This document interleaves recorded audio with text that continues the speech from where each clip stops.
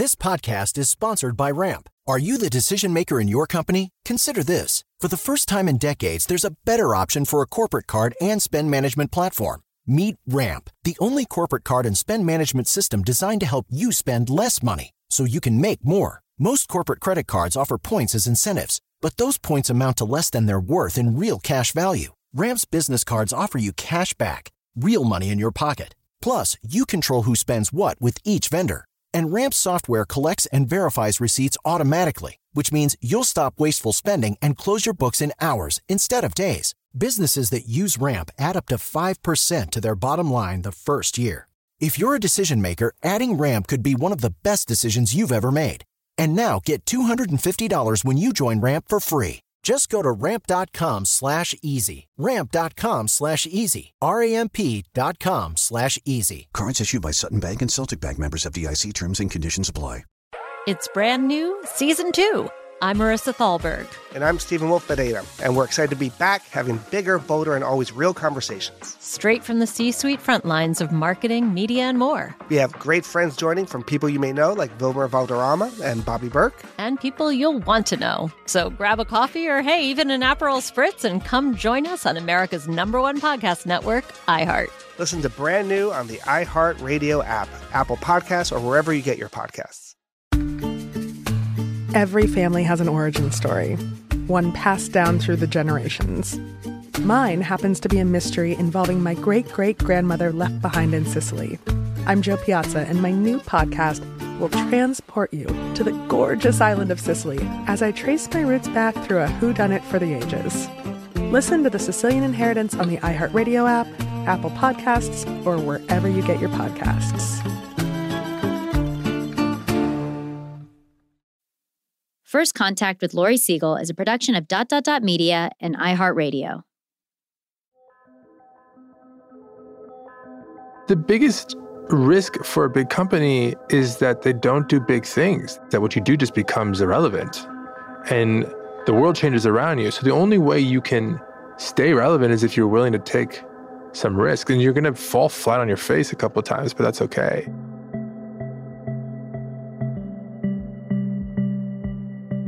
You might not know Adam Mosseri's name, but I think you should. He's one of the most important people in tech these days. He's the new-ish CEO of Instagram, which is owned by Facebook. And Adam sits in one of the most influential seats in the history of tech. He's taking on the responsibility of leading one of the most popular social media platforms at a time where its power and influence over us is undeniably strong, for better and for worse.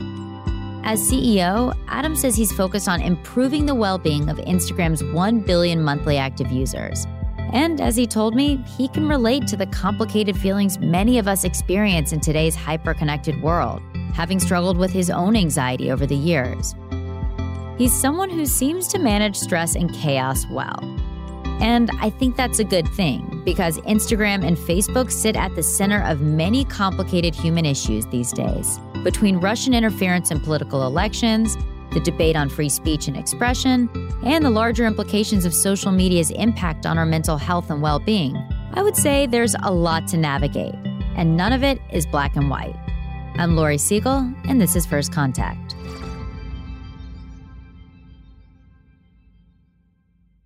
So I was thinking about how he's going to set this up, and I am very interested in having you here because I think you are probably one of the most influential leaders in tech, and people don't really know you. No offense. None taken. I mean, I think they're changing that because you're getting out there a little bit more, but you are now leading Instagram, which is like, I mean, this is the future.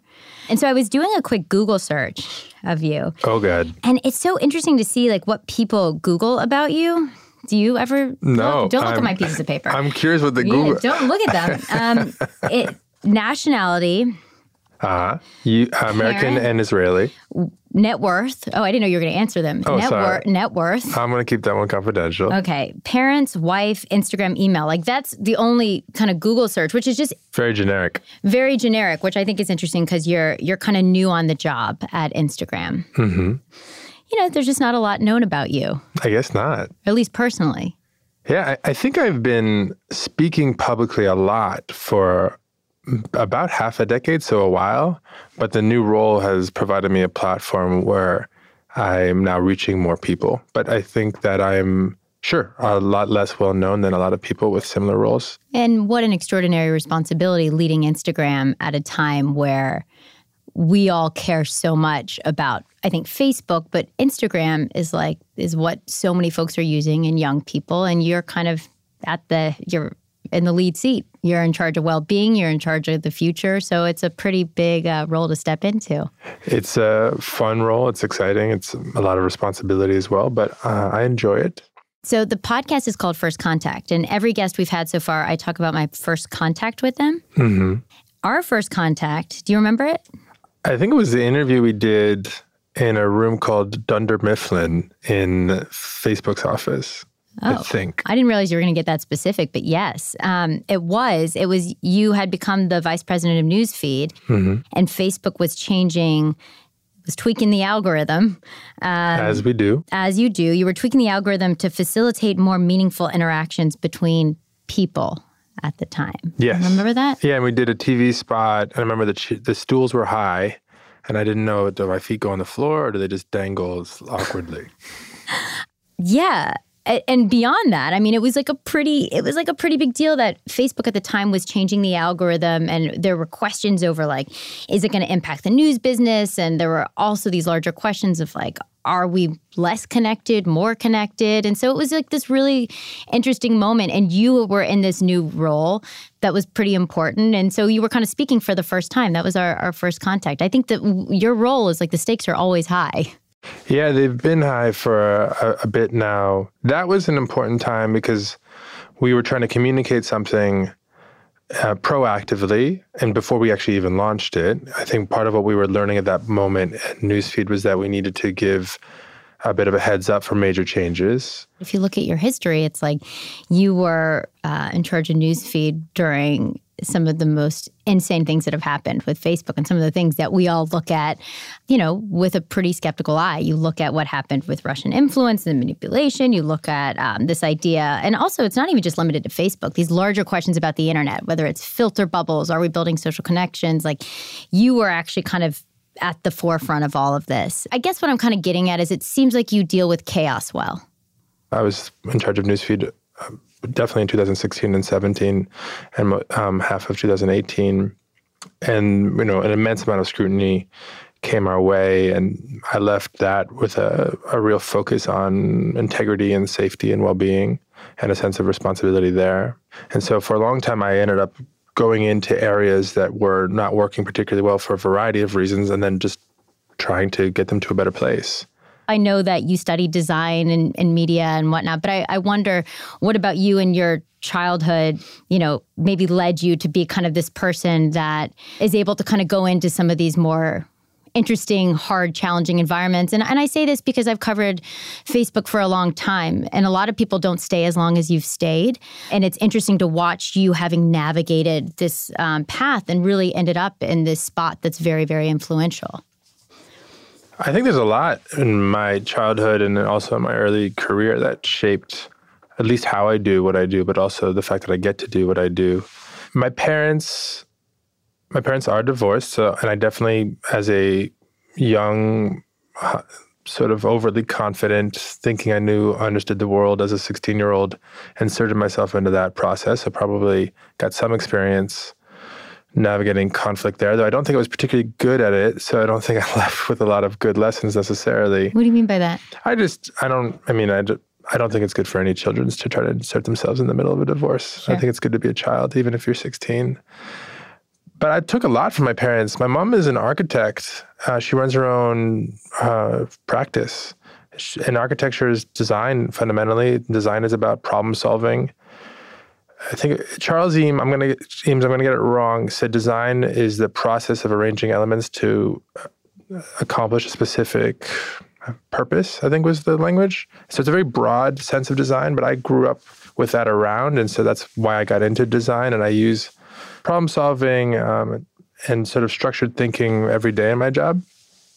And then my father is a psychotherapist. Whoa. Yeah, so he's Israeli. An Israeli psychotherapist. An Israeli psychotherapist. My mom was an Irish Catholic. I mean, so no wonder you deal with conflict. Yeah, really well, they're pretty different sides of the family. My mom is about as Irish as it gets. She gets 6 brothers. And my dad is an Egyptian Jew born in Cairo, raised in Israel. Does parental consulting, marriage counseling, which I always thought was kind of fun because he's divorced twice. But turns out, it's different when it's someone else. He's very good at his job. And he's very, very emotionally intelligent. Yeah. And he's also very, very charming. And so I took a lot of sort of right brain and left brain from each of those parents. And I feel like I use a lot of what I learned from them, if not every day, every week for sure. And so you studied design in school, right? This was always something you were really interested in. You actually started your own design firm? I did, for beer money and rent money.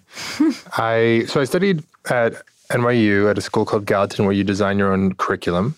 But I tried to create a curriculum around information design, information architecture, and media studies more broadly. And I, at the same time, started a design consultancy. I think I was maybe halfway through my sophomore year when I started it. And I was doing freelance work here in New York City. I was working at the Architectural League of New York as an intern, I think. I met someone through there who got me to have the opportunity to apply to build a website for an architectural firm. And the firm who had done the work was interviewing, to get this, 2 different people for the website. One was me. I was 19 years old. And I think I told him it would cost, I don't know, a couple $1,000s and take maybe a couple months. And then Pentagram, which is one of the most prestigious design firms out there. And I'm sure it was, an order of magnitude more time and 2 orders of magnitude more money. And they're like, look, we know this kid, he might be able to pull it together. And so that's actually how I started my firm, because they asked me, can you do this? And I said, I need 3 weeks. And I thought of the biggest number I could think of, which I think was $12,000. And then they said yes. And I was like, I don't know how I'm going to do this. And I should have asked for more money. And I hired all my roommates, and I started working with this guy named Sidney Blank, and then we did that project. And then Sidney and I ended up starting a firm together. And that was really just to, rent's expensive here. It was to pay rent while I was in school. And, to, eat and live in New York as a 19, 20, 21-year-old. So, and you ended up at Facebook in 2008. How did you get the job? So I moved out west in 2005, and I opened up a San Francisco office for that design firm. We called it Blank Mosseri, so the 2 partners' last names. And I had a bunch of friends starting to work in tech. And at first, this was maybe January 2006, I was very dismissive. I was like, I'm my own boss. Why would I want to do that? That kind of thing. But over time, I started to see how excited they were about their work. I was using Facebook more and more. And then Facebook launched a platform in 2007 so that developers could build apps on top of Facebook. And I built an app called Boombox, which was a music sharing service. We didn't host any music, but we allowed you to upload links to MP3s and then create playlists and share them with your friends. Eventually, I got a cease and desist from the Recording Industry Association of America, and I wasn't incorporated, so I just shut it down. But I got a taste for what it was like to build something. And by that, so when you run a design firm, it's consulting. You have clients. Yeah. And when you build something directly, you have users or people who use that product. It's very different. And you feel a lot more ownership and responsibility in the latter. And so I really liked that. And so then I applied. And I didn't get an interview. I couldn't get in. And then every month or 2, I applied to Facebook again for about a year. And then eventually they just kept rejecting you? Yeah, a little not always a rejection as much as just like a not necessarily a response always. And they finally accepted you? I finally got an interview and I got the job. We were small though. We were a couple hundred people. But we weren't that small. We weren't a bunch of kids in a dorm room. We had an HR department. We had probably 400 employees. That sort of thing. And I got some exposure to Mark because I relatively quickly got some high-profile projects. We redesigned Newsfeed, actually, in the end of 2008 and launched it in the beginning of 2009. And so I got some exposure to him. And I think that over time, we built up a relationship because, it's been 11 going on 12 years now that I've been there. And I've worked on a lot of different things over the years. And I think, if anything, in the early years, maybe I got a little bit more exposure because I was a bit of a hothead, so I was not at all... In what capacity? Emotional, passionate, arguing. Is that like your father kind of? Is that the Israeli? That's the Israeli side. Yeah. No, that's the Israeli side. Oh, no, the Irish too. It's sort of both. But I definitely was not hesitant to disagree or argue with him. What was your biggest disagreement? Back then, I don't remember. We argued about everything, big and small. We had a really long debate about when we did, I think a couple years later, Most Recent. We introduced Most Recent. There were 2 feeds or 1 feed. We had a bunch of arguments about how to do that, But before that, I remember arguing with him about little design details, like the spacing between stories in Newsfeed in 2008. So we had I was probably not picking my battles well. I'm sure I wasn't. And so I think I probably started to build a relationship with him through that. Going back to kind of those early years, I remember covering Instagram, the initial founders of Instagram. And I remember it was just even there were 4 or 5 of them when I first started. It was before they sold to Facebook. And it was so interesting to watch this company and watch it sell to Facebook and watch just the influence of it and how extraordinary it became, and also how much people loved them, and not just Kevin, but also Mike, because they cared so much about the product and they cared so much about how it was designed and how it looked. And so I can imagine for you, walking in there, and I think the backstory for folks who don't know, there were some issues with the idea that Instagram was getting, when a lot of these companies were bought, whether it's Instagram or WhatsApp, the idea was that they were to remain more separate. That was kind of the early promise with Facebook. And there was tension because they started integrating more. And, some of that special quality, there was fear that it was getting lost. There were debates over the product and whatnot. And so there were tensions. Kevin and Mike end up leaving. Right? They did. September 18th. Yeah, September, which was a really big deal, right? Because Instagram is one of the most interesting parts of Facebook. It probably wasn't the easiest role to walk into. Absolutely. Maybe backing up a little bit. So I joined Instagram in May of 2018, so 6 months before they left, and as the head of product. And I joined for a bunch of different reasons, but one of the main ones was Kevin and Mike. I'm a big fan of both of them. They're some of the most thoughtful product leaders I've ever worked with. And I just was really impressed with that. And so I also joined because I had been running Newsfeed I was running it for the previous 2 years, but I was the head of product for Newsfeed for 3 years before that. So about half a decade. I had 2 little boys. And as big a job as the head of product as Instagram is, it was a 50-person PM team. And it just seemed like a bit more of an opportunity to have some work-life balance. And so I moved over in May. And then 6 months later, the whole plan kind of blew up. We've got to take a break to hear from our sponsors. But when we come back, more with our guest, Adam Mosseri.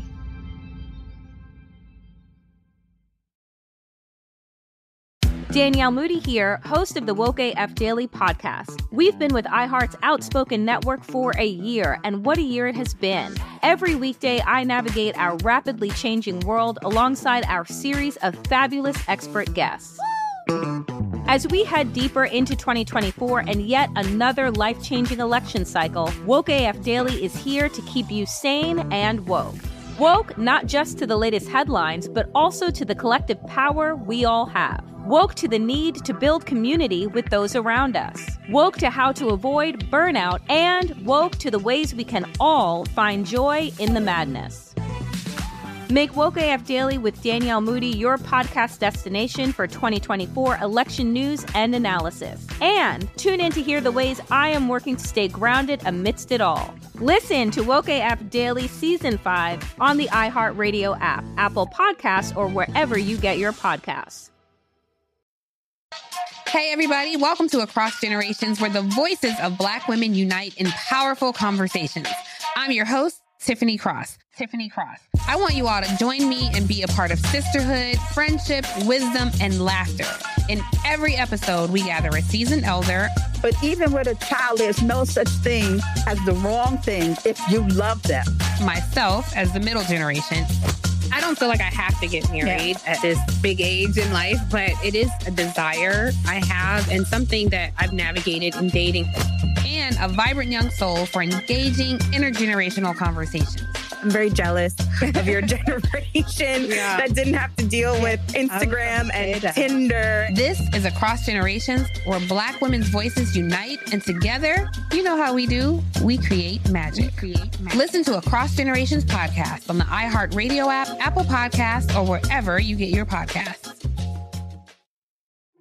We started talking about this incident. Drugs and officials cover up. You couldn't believe it. From iHeart Podcasts. It's like the police knew who he was before they got here. A story about money, power, and corruption. The medical school dean at USC was leading a secret double life.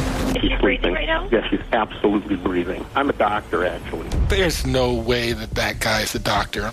I'm Paul Pringle, and I'm an investigative reporter for the LA Times. This is the story of an investigation that starts in a hotel room in Pasadena, California, and reaches all the way to the top of two of the most powerful institutions in the city of Los Angeles. When people fall in line, they fall in line. Looking back, I realized, everyone knew. This is Fallen Angels, a story of California corruption. We're always going to have predators. It's the good people who stand by and do nothing that allow them to flourish. Listen to Fallen Angels, a story of California corruption on the iHeartRadio app, Apple Podcast, or wherever you get your podcasts.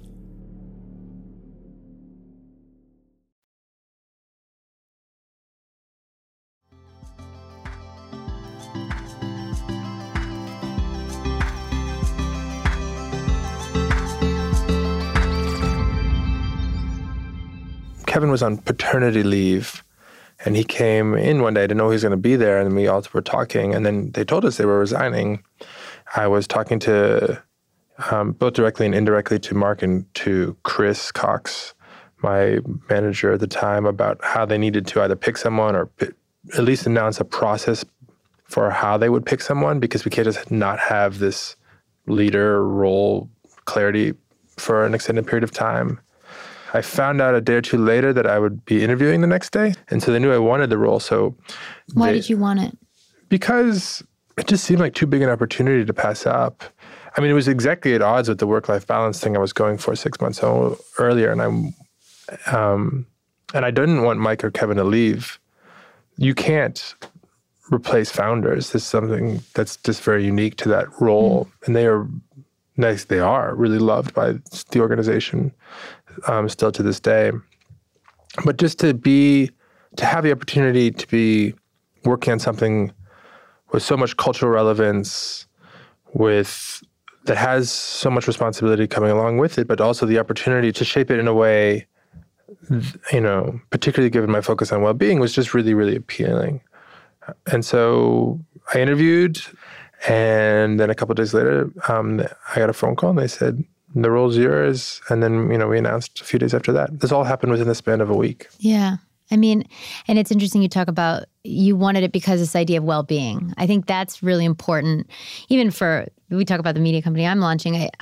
I think, having bolstered a lot of this technology, having covered folks like Kevin and Mikey early in my career, there was this moment where it certainly seems like people feel, you hear this all the time, this is not a new question to you, but like people feel more lonely and depressed and isolated. I mean, I'm checking my phone at all hours, God help me. And Instagram is maybe the worst offender of all, right? I feel weird sitting across from you saying that, but I want to hear about it. Yeah, no, I'll talk about it, right? Like, let's talk about it. But no, I think like check in, now you follow me, like check in if I'm posting like 8 or 10 photo or stories on Instagram. Like that probably means I'm not okay. Like, do you know that? I don't know if we know that exactly. Like, is there research around that? There's definitely research around all of it. I mean, this is a pivotal time for our industry. I think the existential question facing any social media product or platform is like, are you or are you not good for people? So take me into the room. So like Adam goes to Instagram, becomes CEO of Instagram, and decides on your watch to hide likes or to test out hiding likes. I mean, that's a pretty ballsy move. Let's be honest, right? Like that could impact business and you have a lot of people kind of questioning a little bit, but that is a pretty interesting move, right? Whose idea was it? I think it was bubbling up in a few different parts of the organization. I think policy had been talking about it, unbeknownst to me. And then in New York, it was Megan and Melissa. Melissa's a researcher. Mm-hmm. They had taken the idea and tried to make it real. But just a bit more context. When I joined, I spent a bunch of time trying to beef up our safety and integrity and well-being efforts, even before I became the head of Instagram. And part of that was focusing on the well-being team and getting them all the support they needed. And I also tried to make it very clear to the broader organization, to everybody who works at Instagram, that well-being isn't a problem that a few people who work on a well-being team in a corner go and solve. It's something that we all need to consider. And I think that helped the home team, which is what we call the team that works on feed and stories, get the space that they needed to say, okay, we want to do this thing. Yeah. They want to make like counts private. The idea to make Instagram a bit less pressurized, make it less of a contest. But they didn't tell me about it. So it wasn't my idea. They started working on it in earnest, and presumably they were going to tell me at some point. But it came up so every Friday I do a Q&A with the entire Instagram organization worldwide, coffee and Q&A. And so usually I open up with a few remarks about what's top of mind for me. We have one or two presentations, and then we open it up. And they were asked to present at the Q&A. So they kind of got outed because they were like, okay, now we got to tell him because he's about to find out about this at the same time as the rest of the Instagram team does. I don't know if they were a little nervous to tell me or they wanted to make sure it was in a good place before they did. But I thought it was amazing. I was like, it's brilliant. And so since then, I've helped them shape the product, hopefully, by giving them feedback. But more than that, just tried to really help them see around corners and work down all of the issues and essentially just block and tackle. Because if the change is big, there's nothing but reasons not to do it. But I just believe it's by the way, but you're saying all this in such broad terms. That's a very big deal, you putting that. Weren't you kind of scared? No. Why take the job if you don't take the opportunities like this when they present? Because a lot of people take the job and don't take big risks, especially at big companies where there's a lot at stake. But the biggest risk for a big company is that they don't do big things. For us, it's not that a competitor necessarily comes by and does what we do better than what we do, though we do have really strong competition right now, particularly with Snapchat and TikTok. But the biggest risk really is that what you do just becomes irrelevant. And the world changes around you. So the only way you can stay relevant is if you're willing to take some risk. And you're going to fall flat on your face a couple of times, but that's okay. There's a lot of design that goes into human psychology and when it comes to technology and like actually building spaces that don't make us feel as bad about ourselves. And I think that's stuff that you guys are actually really at the forefront of and have a responsibility about. What else are you guys thinking about in those rooms? Well, reveal it with me. Yeah. I'll let you in on all of our secrets. What else is there? But so hiding likes, what else? Hiding likes is a big deal. So I don't want to, just to be clear, I'm very excited about the prospect. It's not final. It's possible we won't do it.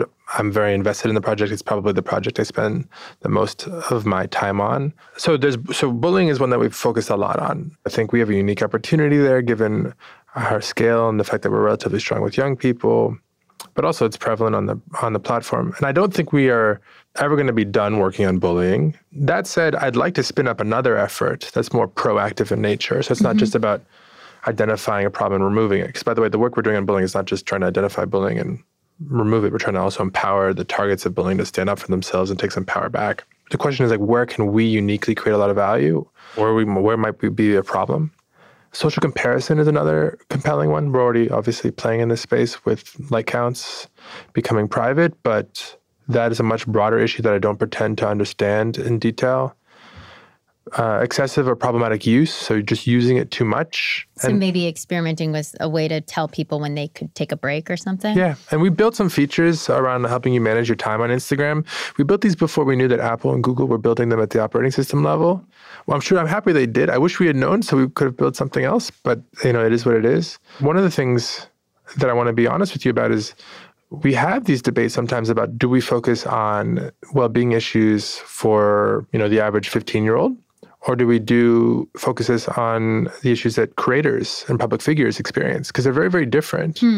When I talk to creators, people who use Instagram to reach tens of thousands, hundreds of thousands, even millions of people, is they don't worry about their likes as much as they worry about their comments. Creators are a huge part of what makes Instagram unique, but we're almost always going to prioritize the 15-year-old over the creator. Sure. I wonder, I think I asked you about this before. It's weird, but there's so much technology can determine, right? Like the types of words we use are happy words, sad words. We had someone in here earlier talking about conversational AI and like how it can determine if we're falling into depression or if we're sad or happy. Go with me here. I'm along for the ride. Would it be possible to determine, would Instagram, I don't know if Instagram would ever do this, but to determine if people are posting, and not as extreme as okay, we think you're going to hurt yourself, right? Which I know Facebook has explored doing certain things with you if you actually make a threat to your own life. But there is the way for data to show if we're falling into depression, if we're unhappy, if, things aren't going as well. That is safe to say, right? You can, based on data, understand people's mental health, right? Is that something Instagram would ever be interested in? Being able to determine if someone is happy, sad, or, being able to have any type of data on that? It's definitely an area that we're interested in exploring, and we already do explore. I think it's one where you need to be really careful because you're talking about some very personal, very private matters. We do this, so we definitely already, both on Instagram and on Facebook, try and identify people who might be at risk of hurting themselves. And if it looks particularly dire, we will contact local law enforcement or some local agency and try to get them direct help. But we do this also for on the aggression side or the bullying side, as someone being combative in comments, et cetera. We've done a bunch of work to try to understand tone and intent there. But less so on, are you depressed broadly or do you have anxiety broadly? I think it's an interesting area to explore. We have to be thoughtful about which ones we take on because we want to make sure that we take on areas where we actually have an opportunity to make a difference. And so for issues like anxiety broadly, I struggle with anxiety. I have a lot of anxiety. There's a question about where and how Instagram can play a role. Are we exacerbating it? If so, then how can we make sure that we don't do that?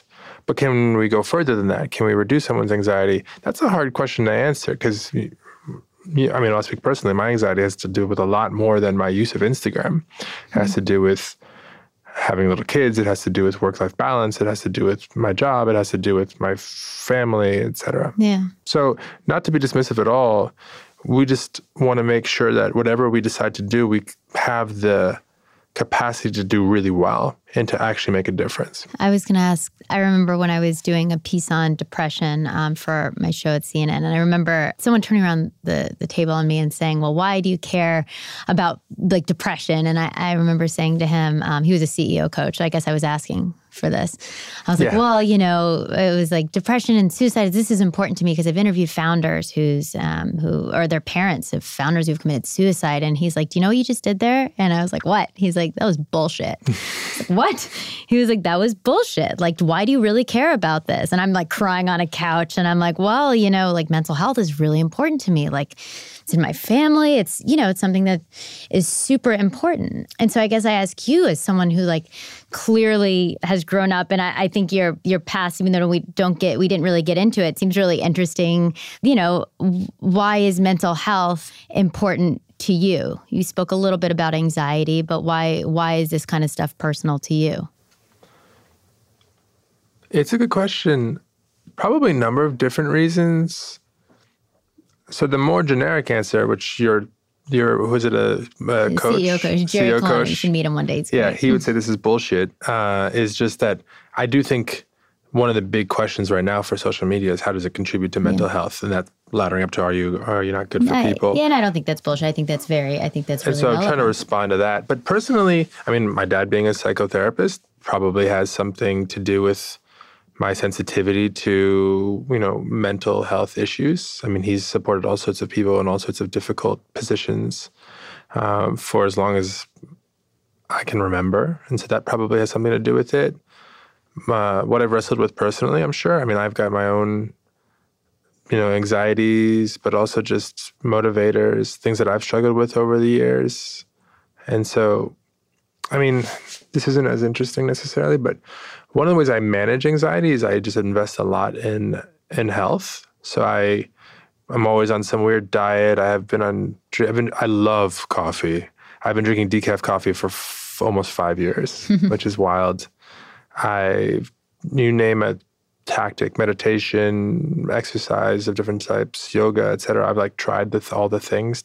And so I actually try to take the anxiety I have and funnel that energy into sort of personal well-being, self-care. And so that probably at some unconscious or subconscious level is a feedback loop that's working that I want to apply somewhere else. So I believe that most people do things that work for them. So if you yell at people all the time, you probably do that because at some level that worked for you at a young age, and then you got this positive feedback loop and then you kept on doing it.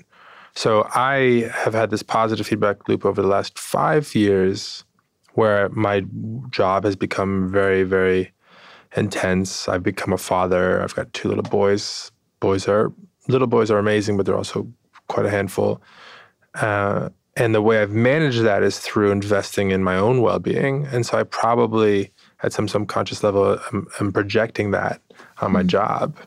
And to say that one way to manage the questions and the anxiety and the scrutiny and the rest of it is just to invest in care. And if you do that, the belief, which is probably not articulated explicitly in my brain, but just sort of more in my body, is good things will happen. Are there ever moments, because I think people look at you and who you are and think it seems pretty, even though it's a hard job, it seems like you kind of have it made in many ways. Are there moments that you could go to that you would say are like some of your harder moments career-wise, or even when you talk about personal stuff and dealing with some of the anxiety or the, some of the personal costs that comes along with some of the stuff you're trying to tackle? Is there like a moment you could go back to that you think this was a particularly hard moment? There are a number of moments. I don't want to I try really hard never to complain, though, about my job, because my job is, yes, it's very intense, but it is an amazing opportunity. There's a lot of people who would kill for the opportunity, and I try to remind myself of that most every day and be grateful for that. So I'm definitely I do have a lot of gratitude generally, and a lot of that has to do with the role I have and the opportunities it affords. If you want to understand a little bit about what the anxieties or what the costs or what the downsides might be of a role like this, I think there's some that are generic and there's some that are probably more specific to me. Mm-hmm. Generic ones include, security implications. One thing's, when you have you or your family being threatened either explicitly or implicitly or physically or online, like that's part of the job at this point, and that is something that I did not even have on my radar only a few years ago. So that's a big one, particularly if you've got young kids. And that's happened recently. Yeah. And some of that's been covered, but a lot of it hasn't. And we generally try not to talk about it that much because you don't want to inspire others. Yeah. Then there's, for me more personally, actually, it's kind of weird. So another generic one would just be like the scrutiny. Like I get out there in the world and I talk a lot. I think that we need to be out there more, because the conversation is going to happen with or without us. That can be intense. I've been asked on TV to resign. I've been shown a video of moms telling me to stop killing their children while being recorded without even given a heads up. Like, this is part of the job. That actually I don't find as taxing, because usually when someone's coming at you like that, they're usually motivated by something good. They care deeply about a specific issue. And so I can tap into that, and I've gotten just used to those types of experiences from so many crazy roles over the years. But that I think can be taxing. For me personally, it's different though. I have the hardest time when I feel like I'm failing my people. I care a lot about the people who work for me and with me. I think of leading any organization as, it'll sound a bit corny, but like a family. You want to understand that you're in this together. You want to create space for dissent. You want to create real emotional support, not just, rational support. because that will be how you get the best work. That'll be how you attract the best people. That'll be how you keep the best people. And when I feel like I'm failing at that, when I feel like I'm not doing right by my people, if I didn't see around a corner for them, or if I changed my mind on something and I thrashed them, or if I didn't provide an opportunity for them, that for me personally is really rough. And then similarly, if you expand that out to all the people who use Instagram, when you fuck up, when you make a mistake, you make a decision to prioritize one problem over another, and it turns out you were wrong. That's rough. Like, there are a billion people that use Instagram, so there are going to be inevitably some really dark uses and things that happen on the platform. That I think is hard, but not as hard as when something comes up where you feel like you could have seen it coming, or you would have made a decision differently in hindsight. We've got to take a quick break to hear from our sponsors, but when we come back, Adam talks Facebook stance on political ads. I ask him, what if his boss, Mark Zuckerberg, is wrong about the whole thing?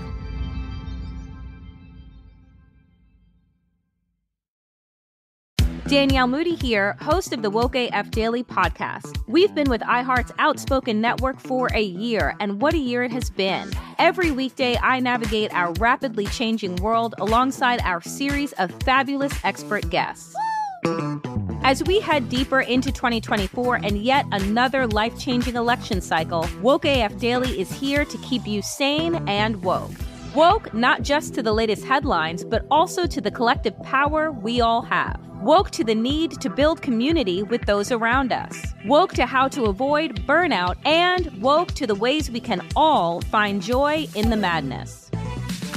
Make Woke AF Daily with Danielle Moody your podcast destination for 2024 election news and analysis. And tune in to hear the ways I am working to stay grounded amidst it all. Listen to Woke AF Daily Season 5 on the iHeartRadio app, Apple Podcasts, or wherever you get your podcasts. We started talking about this incident. Drugs and officials cover up. You couldn't believe it. From iHeart Podcasts. It's like the police knew who he was before they got here. A story about money, power, and corruption. The medical school dean at USC was leading a secret double life. She's breathing right now? Yes, she's absolutely breathing. I'm a doctor, actually. There's no way that guy's a doctor. I'm Paul Pringle, and I'm an investigative reporter for the LA Times. This is the story of an investigation that starts in a hotel room in Pasadena, California, and reaches all the way to the top of two of the most powerful institutions in the city of Los Angeles. When people fall in line, they fall in line. Looking back, I realized, everyone knew. This is Fallen Angels, the story of California corruption.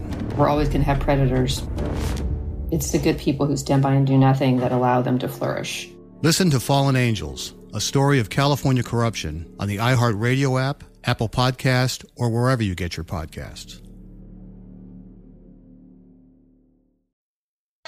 Hey, everybody. Welcome to Across Generations, where the voices of Black women unite in powerful conversations.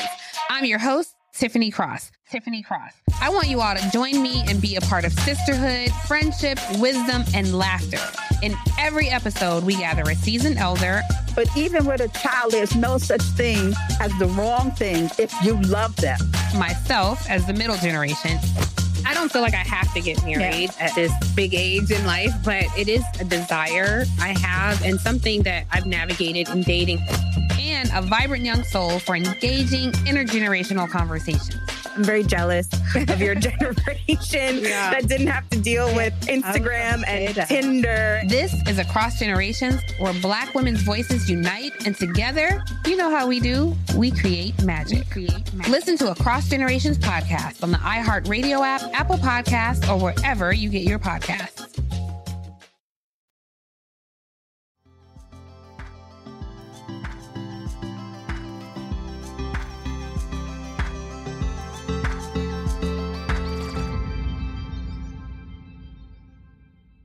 You know, there's the debate happening right now over political ads. Facebook has said it won't police political ad content if it's false. You have Twitter has come into the game by saying that they are banning political ads. Google's now saying they won't allow political ads to be directed to specific audience based on certain things. I guess I go back to this idea of like, I've covered this company for a long time. And oftentimes Mark Zuckerberg is right. You know, like he was ahead on knowing that WhatsApp was going to be huge. He bought Instagram when people weren't necessarily paying attention, right? Like he was known.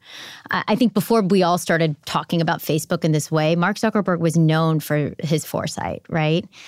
It's just these human issues that seems to be where sometimes Facebook really wades into problems. Do you worry sometimes that your boss just gets it wrong? I worry that anybody gets it wrong. I mean, no one can be right all the time. So I worry about that. I worry about that I get it wrong sometimes too for the calls that I make. But particularly with the political ads. I know even some of the employees at Facebook have said that they don't agree with this. I mean, do you agree with the stance as it is now? I do. I think it's tough, though. I think it's the least bad option, which is different than it being an option that I'm excited about.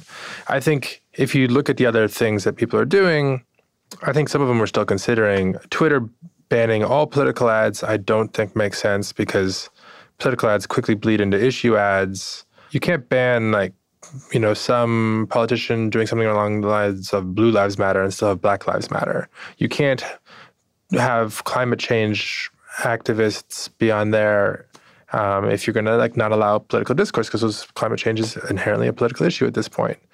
Now, Twitter has since tried to modify their policies to allow room for some of these issues, so I appreciate that. I've talked to Jack about this. I'm not a fan of, I don't believe in the specific solution he's trying to come up with, but I really believe that he's being principled, and I commend the boldness. And so I have a lot of respect for that. I think that though just has more costs and benefits. And so I'm more on okay, we need to allow political ads to exist on the platform because they're going to happen no matter what. And you don't want to throw out everything. There's a lot of good that comes from political advertising. It's not necessarily all campaigns. There's a lot of issues, any issue you care about. You know, do you care about gay rights? Do you want to campaign for a proposition that legalizes gay marriage? Like, you can't do that if there's no political ads. And I just think that's worth it. So I push more on the other side, which is, I feel like we have been talking about too little, which is the transparency side. One of the things that's scary about online advertising is you can't see it. Everyone is watching relatively the same TV, you know, a few decades ago. You can kind of tell what's going on. We've done a lot on this. I think we're in a better place than any platform is on political ads transparency, but I think we're not in a place that I'm happy with yet. It's still hard to navigate and understand what's going on. So I kind of want to put pressure more on the other side of the equation. What Google's doing with limiting audience size for campaign ads, but not political ads more broadly, I think is interesting. It is a little bit weird to let everyone talk about politics in a way that you don't let the politicians talk about politics. But that's the one where I think there's something in there that's probably worth considering. So I don't pretend like we have it exactly right. But my main thing is these issues are nuanced. We oversimplify these things all the time. And it's not lost on me that Facebook and Instagram have contributed to a world where there is no room for nuance. I mean, it certainly seems like they're nuanced. And it also sometimes, having covered the company for a long time, seems like it takes other people saying certain things for the company sometimes to... Too often, yes. To understand. I mean, more so, by the way, in the time of covering it, they're thinking about these things from within. But oftentimes it does take, you know, other people saying these things. Absolutely. And I just think all of these things have nuance and have trade-offs. You can't have full privacy and have full security. Like those things are at odds at some level. And, you know, people can want multiple things, and multiple things can be valuable that compete. And so you pick an issue, and there's always two sides to the story, and we always pretend like there's just one. That's one of the reasons why I'm out there talking a bunch more, is not necessarily to convince people to agree with me specifically, but to try to shed some light on the thinking and the rationale, because we debate almost all these things. It'll happen that something turns into a press cycle that we didn't debate before, but more often than not, we did debate it. We might not have ended up on the right solution, but we had that debate internally. So of course, some people internally disagree on certain policies. I mean, it's kind of crazy being the Instagram CEO. It's completely nuts. I just can imagine, let people step into your life for a second. Like, I'm imagining you now have like weird celebrity. You're not like someone I think who hangs out. I think last time I said this with you, I was like, I saw you because I follow you on Instagram, like the Met Gala. Did I even say it right? Is it the Met Ball or the Met Gala? By the way, I'm so uncool. Did you just correct me and say it's the gala? Like, ladies and gentlemen, the Instagram CEO. Yeah, exactly. The Met Gala, like you're at the Met Gala now. Like, what's the craziest experience you've had as the Instagram CEO? Ooh, interesting. I don't know. I still feel like I have to remind myself that it's my job because it just seems so. You get sucked into it, so you're focused on the day to day. You're like, how am I going to get what I've done when I need to get done today? We're going to have this. But I bet you still have crazy experiences. Oh, crazy experiences. Okay. Like I'm sure people say weird things to you. I'm sure celebrities approach you. Like, come on. Those things. Okay, so we want a weird one. Okay, we'll do a Met. We'll do a Met Gala one. So the Met is the Met, for those of you who don't know, is sort of like the Super Bowl of fashion. And I went last year, and it was a very interesting experience for a lot of reasons. One, actually, I'll share is, and then I'll get into a funny story, is so most public figures and celebrities, they are used to traveling around with a lot of support, with a sort of entourage of sorts. And you can't do that at the Met. It's just tight guest list. It's just you. Mm-hmm. And so you see people stripped of their support structures, of the people that they believe in and that they lean on. Like all these celebrities who have like 20 people around at all times. Yeah, and so then you have none. And so some totally fine, full, super confident, just walk up. This like the red carpet is like 100 steps, and you've got cameras on both sides. So it's supposedly, I don't know because I've only been on one red carpet, but it's supposedly the most intimidating red carpet in the world.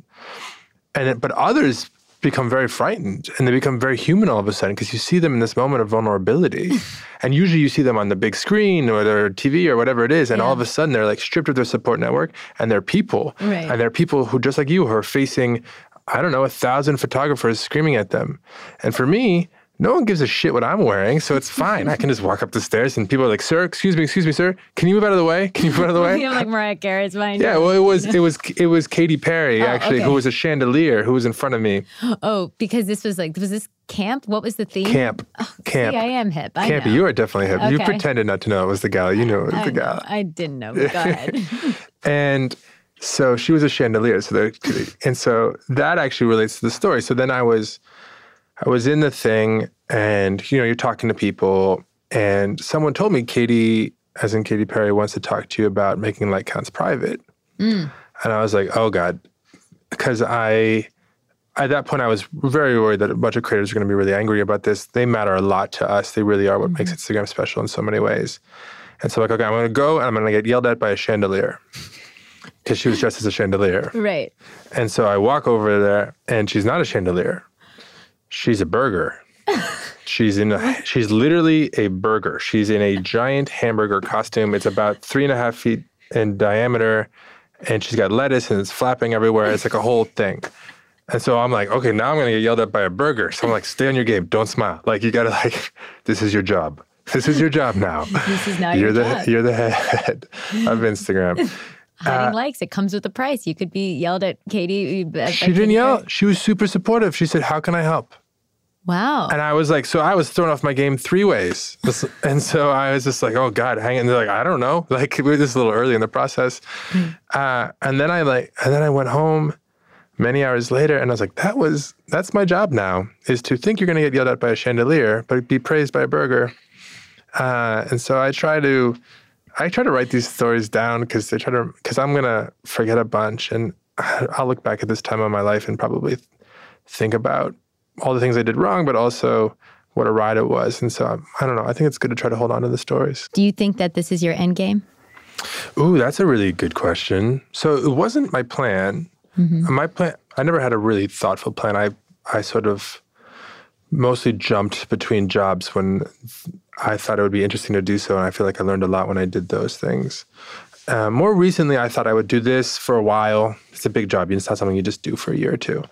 And then maybe go run something else, and then maybe get more involved in some sort of cause that I believe in. That was sort of like the rough outline. But I have a lot of friends who are deeply involved in causes, all sorts of things. And I was talking to one of my best friends recently, and he was like, look, I get that. He actually spends most of his time focused on climate change. And he's like, if you want to do that, I'm happy to support you. Maybe not climate change specifically, but like, I can help you by sharing other things that I've learned about what to do, not to do, et cetera. But he said, you might have an opportunity now to affect more change than in any cause you get involved in, whether you're, even if you're raising money or running a thing, it's hard to actually have as much opportunity for influence as you have now. And so you might not be able to play in all of the spaces that you might be the most passionate about. You might, if you're lucky. But you need to think long and hard about the opportunity you'd be giving up if you really care about leaving the world a bit of a better place. And so that really resonated. So he totally fucked with my plan. So now I don't know what my plan is. I'm trying to figure it out. Do you think the Instagram you're building right now is going to make your children more or less lonely? Less, I think. That doesn't mean it doesn't make anybody lonely. But I mean, we talk about my parents. I've got siblings. And they're both really creative. My brother is a musician and a film scorer in LA. My sister's a furniture designer in Berlin. And I stay close to them through Instagram every day. And that actually, they're two of the people who matter to me most in my life. It's like my kids, my wife, my siblings, and my parents. And that helps me feel less lonely. That doesn't mean that I can't have the opposite experience or someone else doesn't. But I think about that too. I think about, they're so young right now, but, in 10 years, roughly, when they start to be able to use Instagram, they're not allowed right now. Then, because they're 4 and 2, and you have to be 13, what will their experiences be like? And then when they're 30 or 40, what will they think about the fact that I worked on this thing?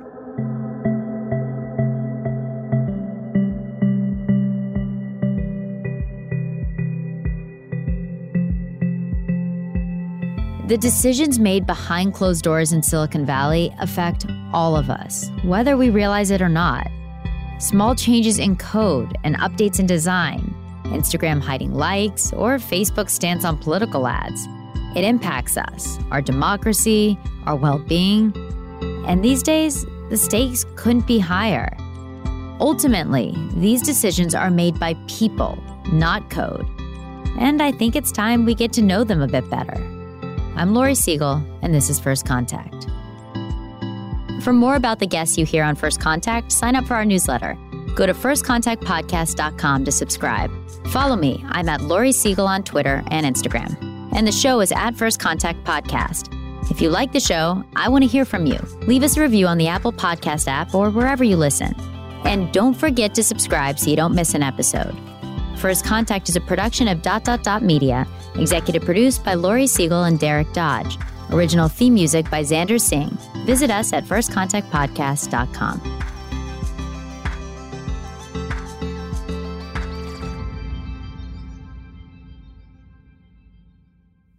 First Contact with Lori Siegel is a production of ... Media and iHeartRadio. It's brand new, Season 2. I'm Marissa Thalberg. And I'm Stephen Wolf Pereira. And we're excited to be back having bigger, bolder, and always real conversations. Straight from the C-suite front lines of marketing, media, and more. We have great friends joining from people you may know, like Wilmer Valderrama and Bobby Burke. And people you'll want to know. So grab a coffee or, hey, even an Aperol Spritz and come join us on America's #1 podcast network, iHeart. Listen to brand new on the iHeartRadio app, Apple Podcasts, or wherever you get your podcasts. Every family has an origin story, one passed down through the generations. Mine happens to be a mystery involving my great-great-grandmother left behind in Sicily. I'm Jo Piazza, and my new podcast will transport you to the gorgeous island of Sicily as I trace my roots back through a whodunit for the ages. Listen to The Sicilian Inheritance on the iHeartRadio app, Apple Podcasts, or wherever you get your podcasts. Hi there, I'm Bob Pittman, Chairman and CEO of iHeartMedia. Welcome to Math and Magic, Stories from the Frontiers of Marketing. This week I'm talking to acclaimed musician and entrepreneur, Pitbull. I think that education is the real revolution, because as much as we speak about all the problems that there is in society and the world today, my mother's always told me, son, don't worry, the world's always been coming to an end. Don't let it scare you out of living. Listen to Math and Magic on our very own iHeartRadio app, Apple Podcast, or wherever you get your podcasts.